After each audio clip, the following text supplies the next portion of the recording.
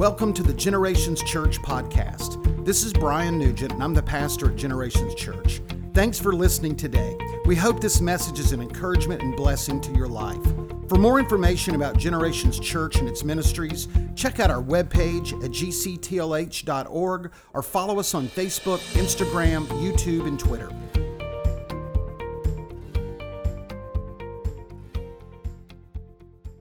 Take your Bibles, if you would, turn to Mark chapter 10 and verse 46. Mark chapter 10.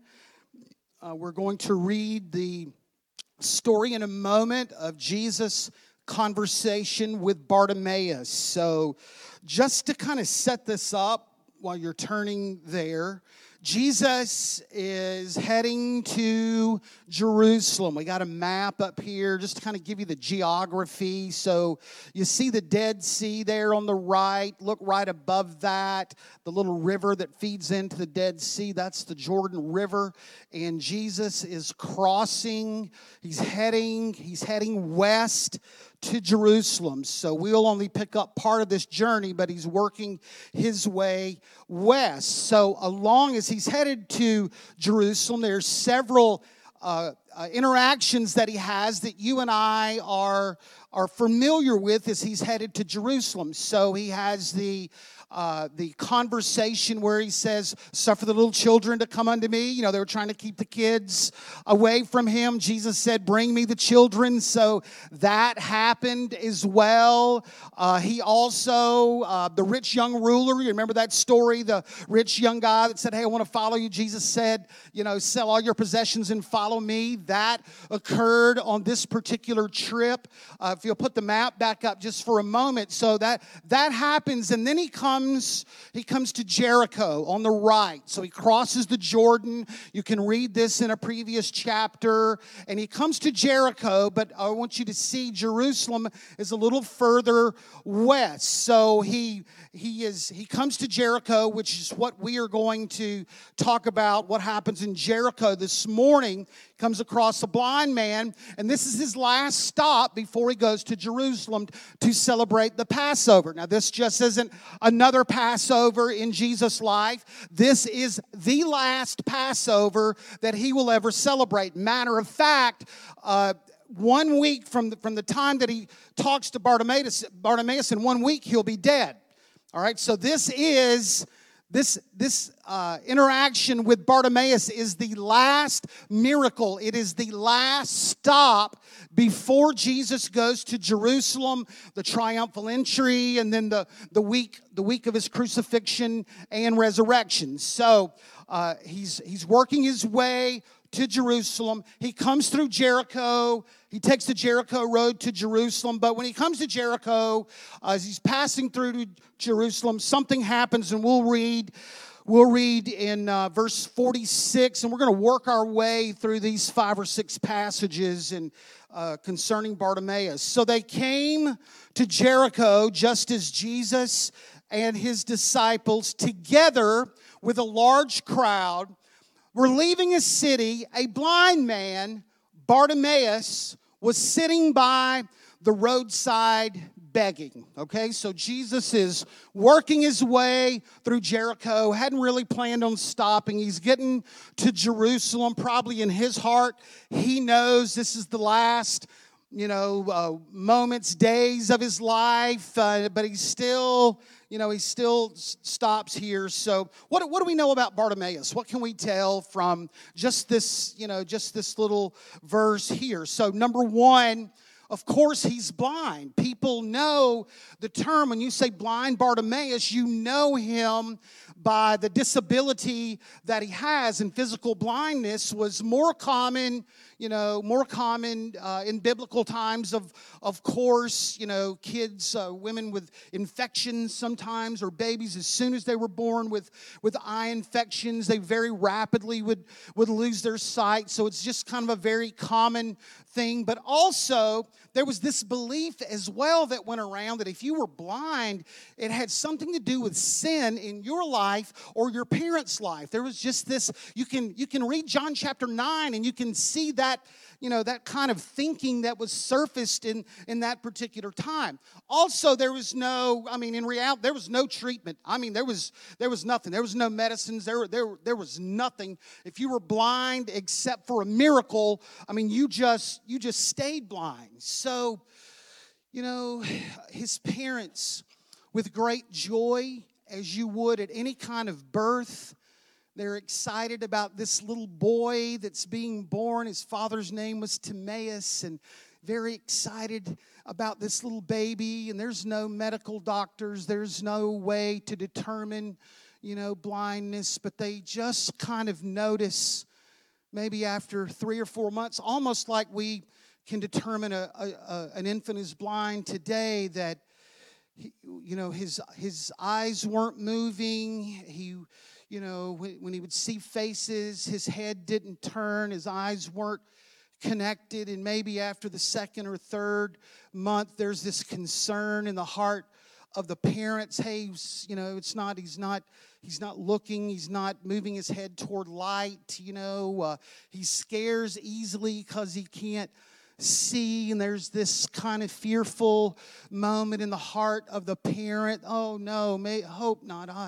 I hope not. And maybe after 5 or 6 months, they come to the determination that this infant cannot see. He is blind. And when you come to that determination, especially back then, today, people who are born blind, they can live productive lives. You can go to school and you can work, but it was a different era back then when the determination was made even from the parents. This child is blind. He cannot see. Man, what kind of sorrow, would the parents have? Because really, man, there's no future at that point. There's no Braille.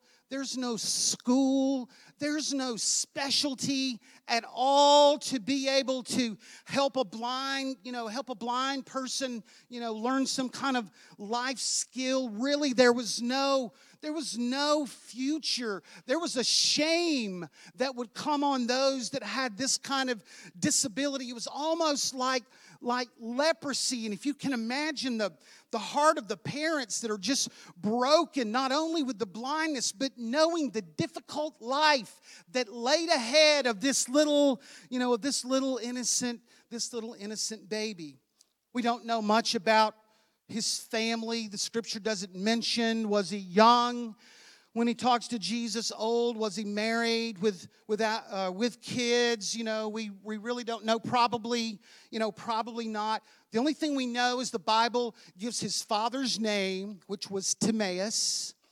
And Timaeus named his son Bartimaeus, which means son of Timaeus. But also the name Bartimaeus had its own kind of meaning. Back in the biblical times, they named them certain names because they meant certain things. Okay, so Bartimaeus meant honored and revered son. We don't do that much today. Like the name Brian. What does that mean? Okay, what's that? How's that going to help me? Okay, it really means good looking with a great personality. That's what I think it. When I Googled it, that's what I came up with. So, all right. So, but the name meant honored and esteemed or revered son. Now, either his family had done one or two things. He's older.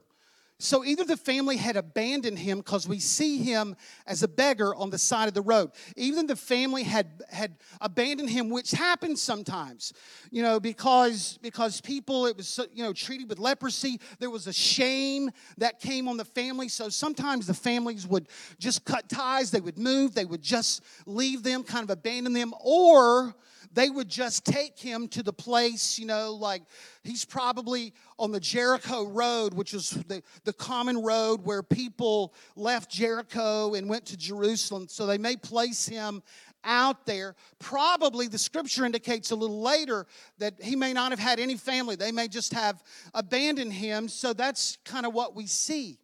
We see also, what do we know about Bartimaeus? He's living a very sad and meager existence. Can you imagine the life of the beggar every day? I mean, what's to look forward to? Somebody, whether it's your family or, the kindness or someone else, or maybe you sleep close to where you are a beggar, but that's what you have to look forward to every day, is living off the compassion of others. Can you imagine day after day, socially isolated, lonely, probably with very few social connections because of the stigma that is with you, but yet he could hear people as they went by. So man, here you are isolated and lonely, but yet as people pass by, you could hear about the dinner last night or Passover that's coming up, or something that people have going on this weekend. And I mean, what a terrible life it was. Even back then, sometimes depending on the city, they would give you a beggar's coat. The city sometimes, or the authorities, wanted to help those that had legitimate needs, so they would give you, maybe like a little coat or a blanket that had a certain print on it or a certain fabric, so people would know this is not some fly-by-night person taking advantage. This is a legitimate person from our community. They live here. So sometimes they would have kind of this beggar's coat that they would either wear and sleep in when they were cold, or they would spread out in front of them when they begged, and people would drop their coins in it. Sometimes there would be kindness of people, maybe as coins were placed into his hands. Maybe sometimes people bought bread, but I mean that was just the terrible existence of the beggar, and that was the life of Bartimaeus. Well, on this particular day, it's more crowded in Jericho than it normally is, because people are coming through Jericho to Jerusalem for Passover. So it's a huge celebration. So this may to him be a big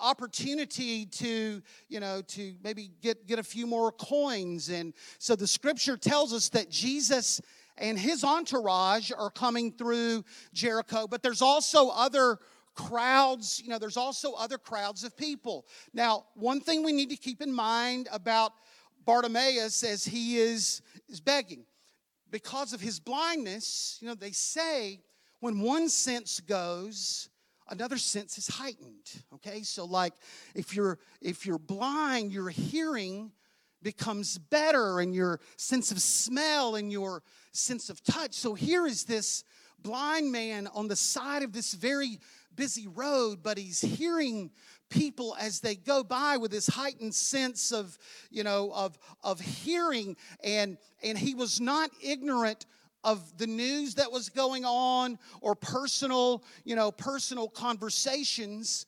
And it may have been in this moment that Bartimaeus starts hearing a little bit about Jesus. Maybe there's a fragment here, a testimony here. I hope that Bartimaeus heard some things about Jesus because of the compassion of his followers that may have stopped and given coins or taken food. But nevertheless, Bartimaeus, he's listening as he's begging every day. And now, man, he's starting to compile these fragments about Jesus that we will see just a little bit later. Also, and the last thing about blind Bartimaeus, he was physically blind, but he was spiritually aware.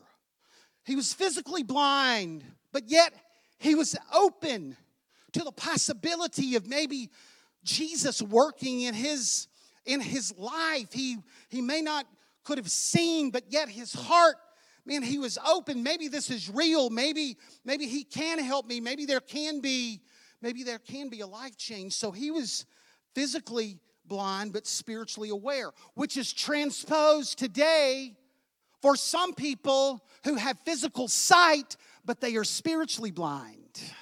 They can see with their eyes. They have 20/20 vision, but yet their heart is closed off to what God wants to do in their life, because spiritual blindness is those that reject God's word and God's work in their particular life. Jesus started referencing this to the Pharisees. He even used the term, you are the blind, the blind following the blind. These are people that can see, but yet they are closed off to the work that God wants to do in their life. In John chapter 9, when he healed the man on the mat and the Pharisees were criticizing him, Jesus said, I came into this world that those who are blind may see.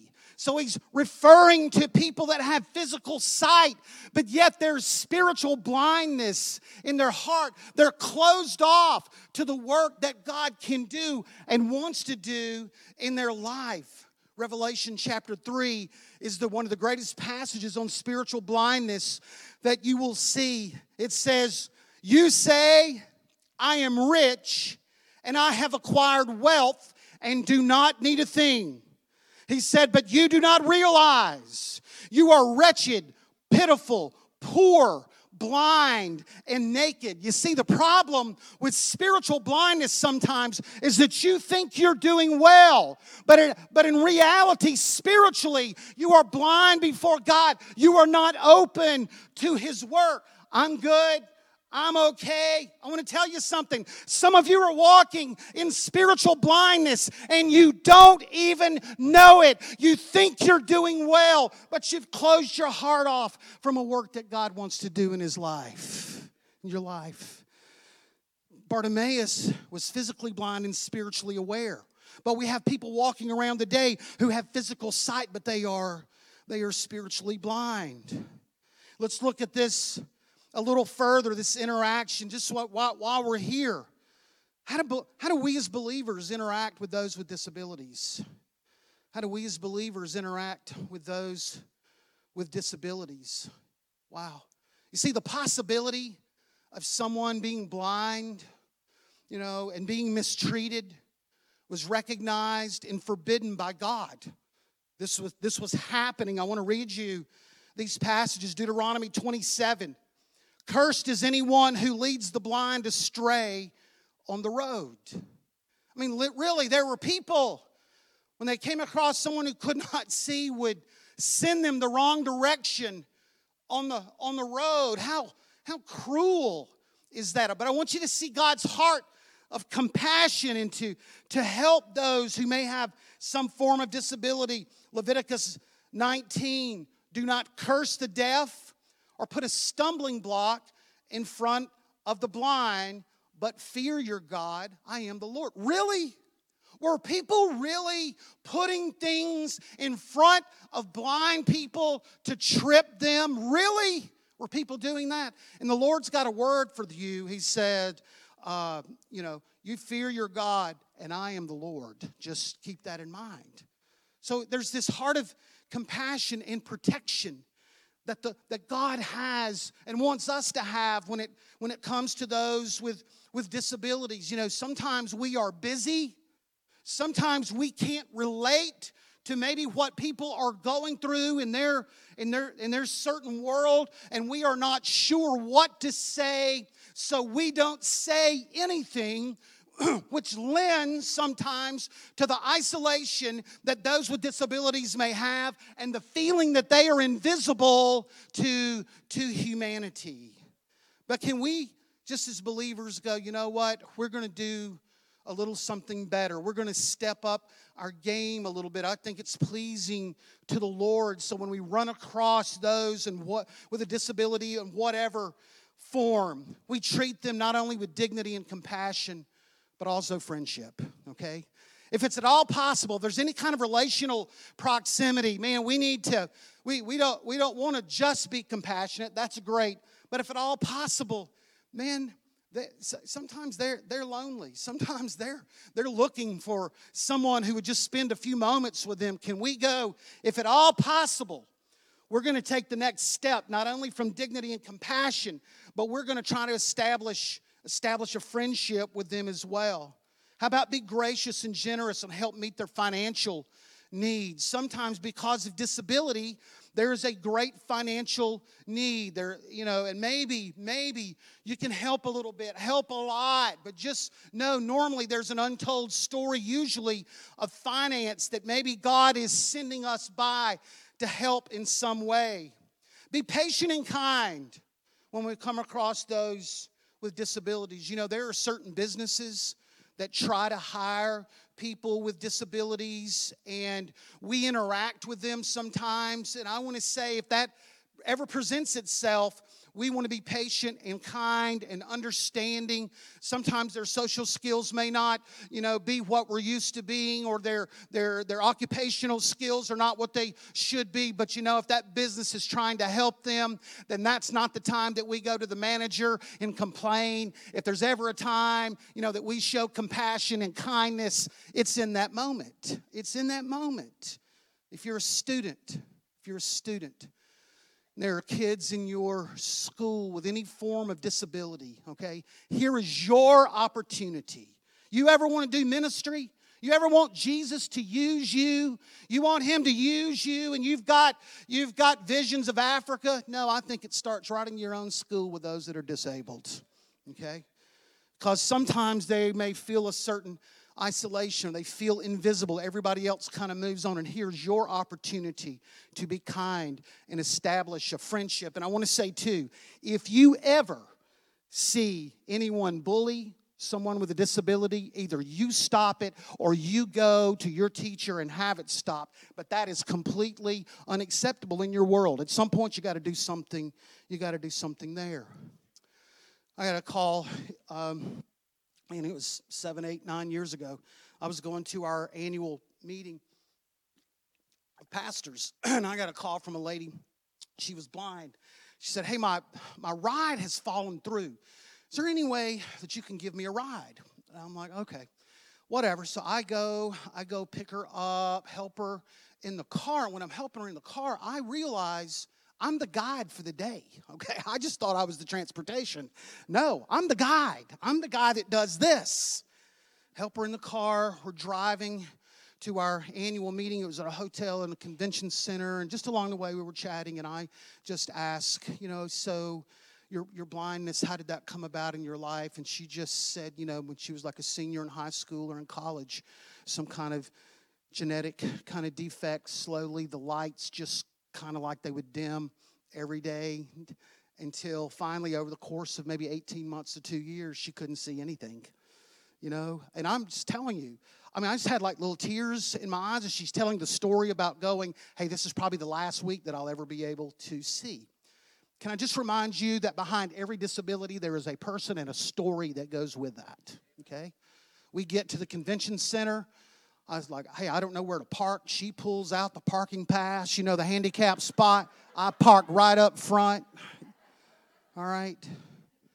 So I get her, and she's got her stick, and I'm doing this, and she's, I said, hey, I don't really know what to do here. She said, just kind of tell me when we're coming up the steps and things like that, and we're coming in the convention center. And man, there's sliding doors. You don't ever think about a sliding door till you got somebody on your arm like that. So I'm, okay. And she's got her stick, and we come in and we start walking because, of course, the convention center's in the very back, right? It's the last one. So she says, as we're walking along the road, tell me what you see. Tell me what you see. So I'm like, okay, well, we're like in this huge atrium. There's a huge chandelier. There's a piano, a grand piano. It's kind of warm colors, kind of golds and browns. She's just smiling as she is processing this, and we're walking slowly. She's doing her stick, and every so often she'd go, just tell me what you see. Tell me what you see. And I'm trying to do my best and, not run her into a wall or something. And let me just say, too, people were so rude. They're cutting in and out, and they're bumping her, and there's this crowd of people, and I just wanted to shout, can you not see there is a blind person with a man who has no idea what he's doing standing here? Turn the corner. Tell me what you see. tell me what you see. I said, well, I see an escalator, and I'm not really sure what to do at this point. You know, like, you always have the dream you're going to be sucked into the steps.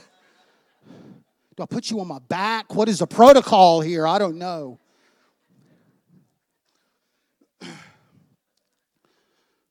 Navigate. Just tell me what you see. Tell me what you see. We're coming into the room. It's got chairs, and I sat next to her until somebody else came and got her for her lunch.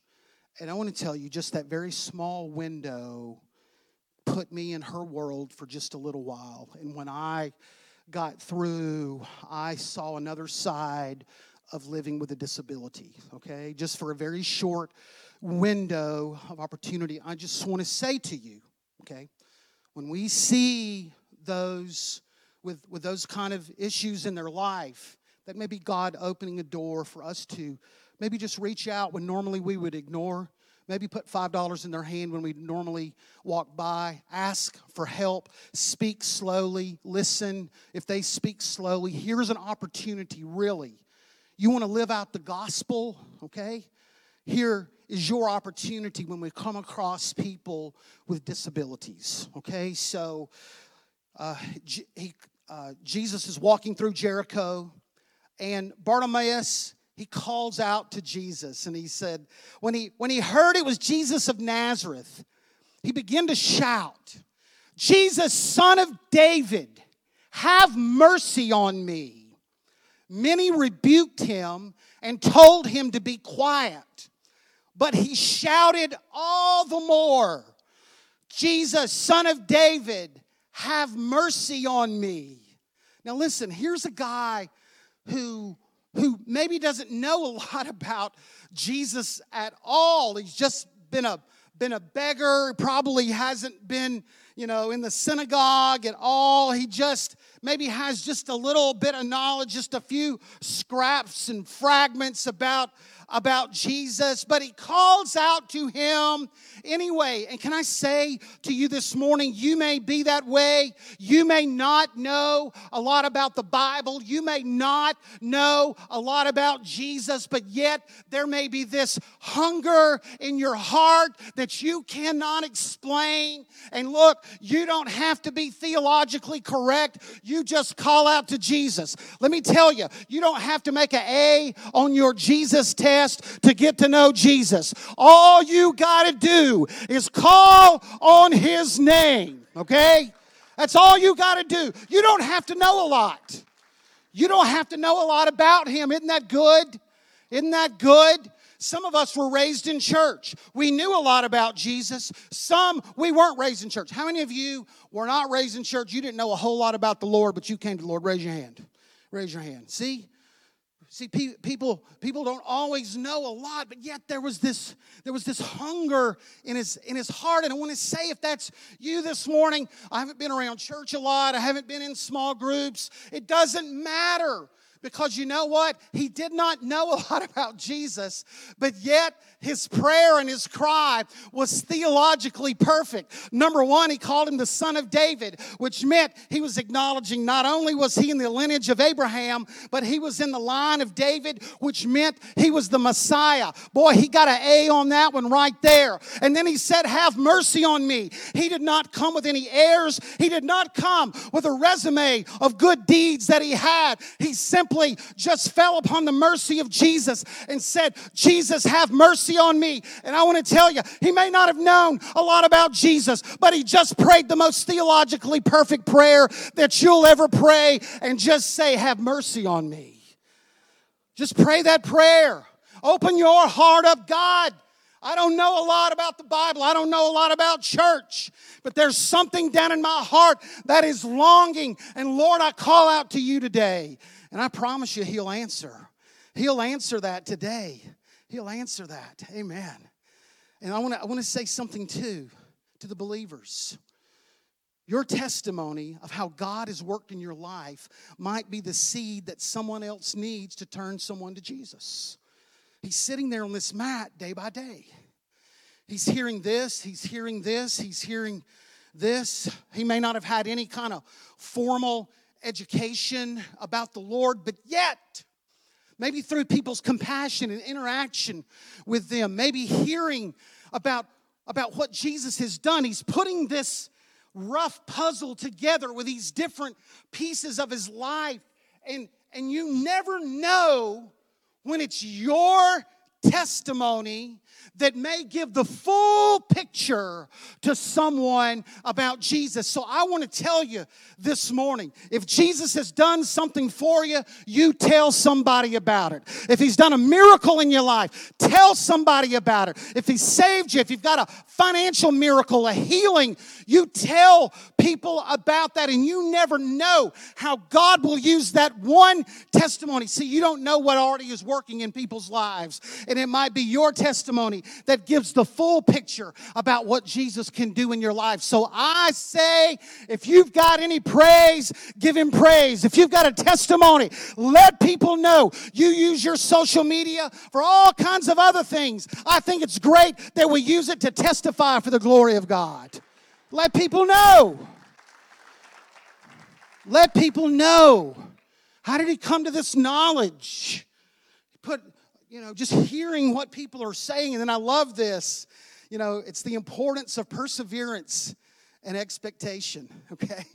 It's the importance of perseverance and expectation. Never underestimate the cry of faith. Never underestimate the cry of faith. I want to tell you, there'll always be those that will tell you, shh, stop, don't do it, don't go there. He prayed that prayer one time. And was he greeted with applause? Brought right into the presence of Jesus? No. It was others that said, shh, don't bother him. You're being too loud. But he did not stop there. And I want to say something to those who might tell you to shh and be quiet. They don't know what you're walking through. They don't know the misery that's going on in your life. They don't know the trial that you may be facing. If people trying to put you down or tell you to be quiet, all the more you raise your voice and call out to God. I promise you he'll answer your prayer.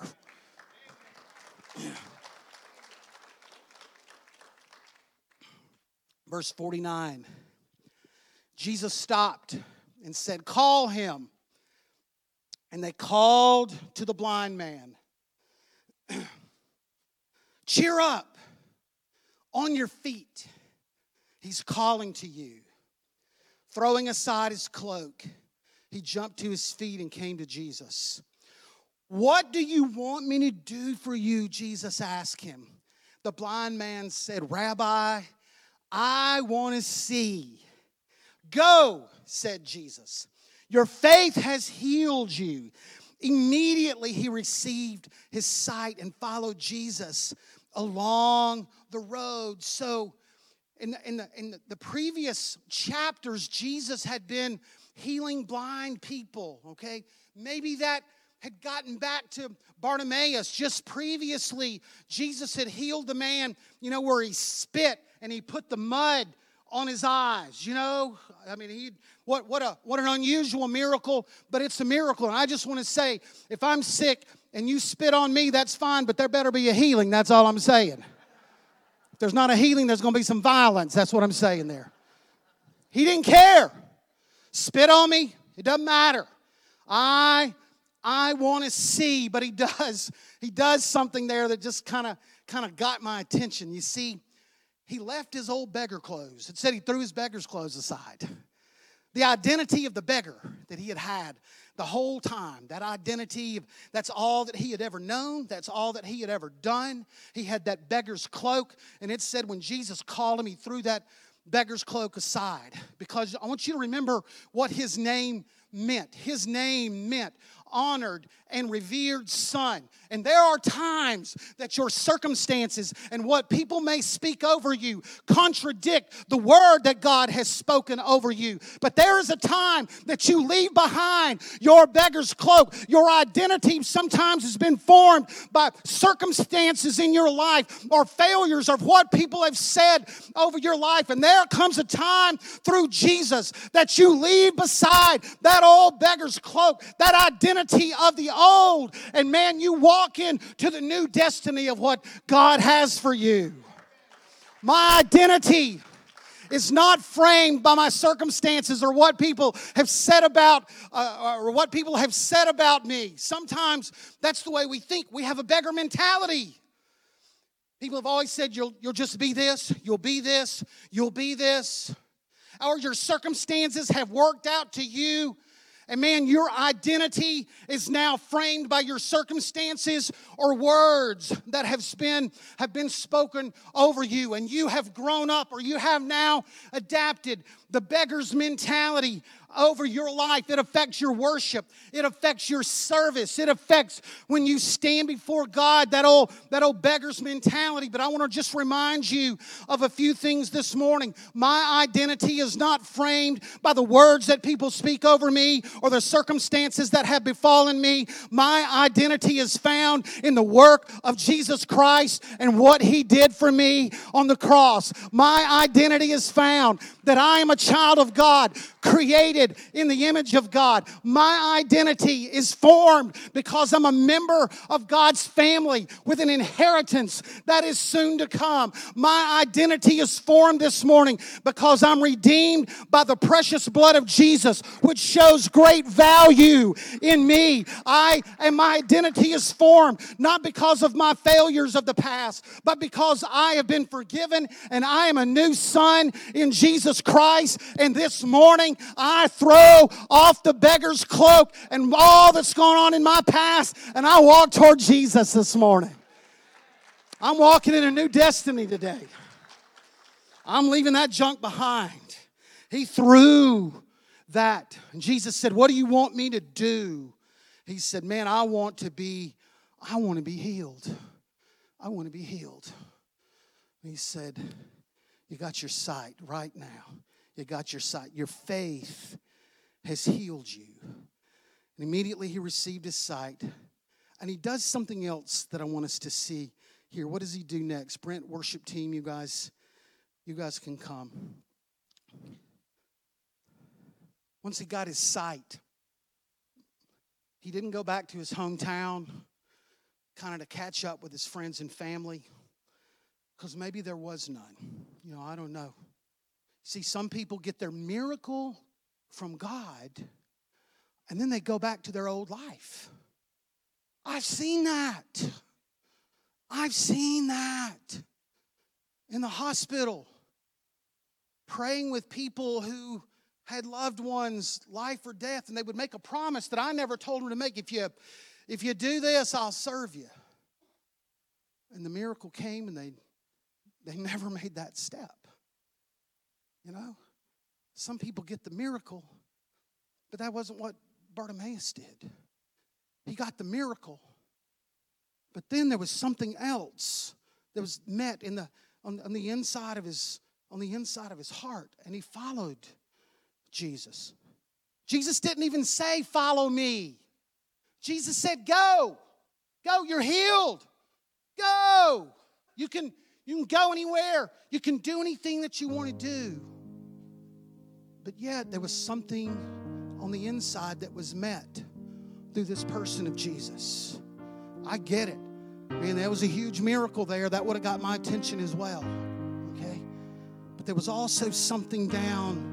There was something down in his heart, and he could have gone back to his old life, and man, whether if he didn't have a family or job, he could have done that. But we know for the next season of his life, he kind of followed Jesus. Listen to me. Because that's what discipleship is all about. Not just getting my salvation and kind of working on my own from them, but it's about following Jesus, hanging out with Jesus, staying with Jesus. He did. You're healed. Go. He said he followed him. No, sorry. I'm with you. I'm with you. Now, very few times in the New Testament when you read about a healing is there a name attached with it. Very few times. Jesus healed a lot of nameless people. But yet, here, we know his name. And probably because for the next season of his life, he just lived with the disciples. He just lived with them. And when Mark penned this great story, Bartimaeus wasn't a stranger. Bartimaeus was one that took the miracle and what the Lord had done in his life, but he continued to follow and he continued to serve. Okay? And I want to say, the miracle of whatever he does in your life is wonderful. But the best miracle is the miracle of the heart. Not just in the first time, but the follow-up to that. It's the lifetime. It's not just the first time. It's the lifetime of getting to know Jesus. Okay? He didn't leave, didn't go back. He followed Jesus for the next foreseeable time. Hey, this morning we read this great story. I love this story. And today, maybe you're here. Today, maybe there's some spiritual blindness in your own life. Like on the exterior, everything's good, like the job and the home, and you're happy with your life. But yet, man, there's nothing going on in your heart, your walk with God. And you have to be very careful because some spiritual blindness can walk in. I read you that passage that said, hey, we're rich, but you don't even realize that you're blind. Okay? Because the sum total of what God wants to do in your life is not about your bank account or the home that you live in or the job that you have. There's something else that He wants to do. And my prayer is if we got a little blindness going today, that the Lord's going to pull that off and go, you know what? There's some other things that I want to do in your heart as well, in addition to some of these blessings that you already have. Maybe you're here today, your life is in a mess. It's kind of veered off course from what you had ever planned. Maybe you find yourself in church at the invitation of a person. Maybe you're not from a church background, a religious background. I'm just telling you, it doesn't matter. We don't care. We just want you to call out to the Lord if that's in your heart this morning. If that's in your heart today, we want you to call out to the Lord. And I'm telling you, He can meet your physical needs, but He can also meet the needs. He can also meet the needs down here. Maybe there are those of you this morning, man, you've got an identity of failure, things that people have spoken over you, circumstances that have worked out not the way that you wanted to, and your whole life, the way you frame your life is that of the beggar. I'm telling you, there's another life that He's got for you. Your identity is not wrapped in that. He's got a new identity for you this morning. We're going to pray. We're going to pray over those areas in just a moment. Would you stand with me? I want to pray over those that are at the altar this morning. Maybe you're in your seat today. You have these needs. Lord, I pray for those that feel away from God this morning for whatever reason, Lord. Lord, maybe sin or is kind of separated. Maybe they've never known you, known a lot about you. Lord, we pray this morning that you will hear the simple cry that just says, have mercy on me, Lord. Have mercy on me, Lord. I pray for those this morning, Lord, who are away from you, Lord, that you are drawing. Those that came, Lord, with a hole in their heart this morning that's open to God. I pray over them today. I pray, Lord, that you'll forgive, you'll redeem, you'll restore. This morning they'll know you in your fullness. Lord, I pray for the heart. I pray forgiveness of sin. I pray for restoration. God, I pray that you'll do this work in their heart this morning. Lord, I pray over them today. I pray. Lord, I pray for those, Lord, who by the words or the circumstances of others, Lord, they're living a different life. Lord, they're living in a beggar's world. Lord, I pray, God, I pray and I just speak that word of identity over them, Lord, that their identity in you is not framed by the words or the actions of others, Lord. You've got another plan. You've got another plan. Let us leave behind beggars' clothes today. Walk in the fullness of that identity, Lord, that you've given, Lord. We pray. We pray. We pray. And I pray for everyone that needs a physical touch today. I pray for everyone, Lord, that just needs a physical miracle today. If that's you, just real quick, raise your hand up and down. We're just going to pray over you. I pray, Lord, in this congregation, Lord, I thank you for every doctor. I thank you for medicine. I thank you for those in the medical field. But Lord, today we pray for the touch of Jesus. Lord, I pray for the gift of miracles, Lord, to operate in this place. I pray for the gift of faith. Lord, I pray for the gift of healing in the name of Jesus. Lord, I pray, Lord, not with any righteousness of our own, but through the shed blood of Jesus, Lord. By your stripes, we are healed this morning, and we stand and we rest on that. And I pray, Lord, the anointing to heal in the heart, the mind, the body, Lord. I pray, God, that will be here. So, Lord, we speak life this morning. We speak wholeness. We speak healing, Lord. In the name of Jesus, Lord, we pray. We pray. We pray. Lord, heal sick bodies. Restore today, Lord. We pray. We pray over that today. I pray, Lord, that virtue of healing, that anointing of healing, Lord, will touch bodies as people are reaching out to you in faith this morning through expectancy and perseverance. God, I pray for a moment of healing, physical healing in the name of Jesus, Lord. Come on, would you just take a moment? Can we just pray over that today? God, I pray, Lord, I pray you'll touch the body as you touch the heart, Lord. You'll touch the body today as people are reaching out to you with expectation and perseverance and faith. Lord, I don't know anything else to do but to ask for your healing today. By your stripes, we are healed. We rest in that this morning, Lord. Touch sick bodies.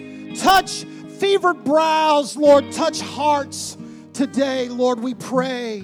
We pray. We pray.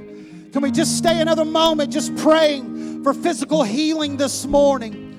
Lord, I pray, God, that you will do that work. Lord, we pray. Our worship, Lord, is not based on whether there's a healing that comes or not. We're going to worship you. We're going to pray.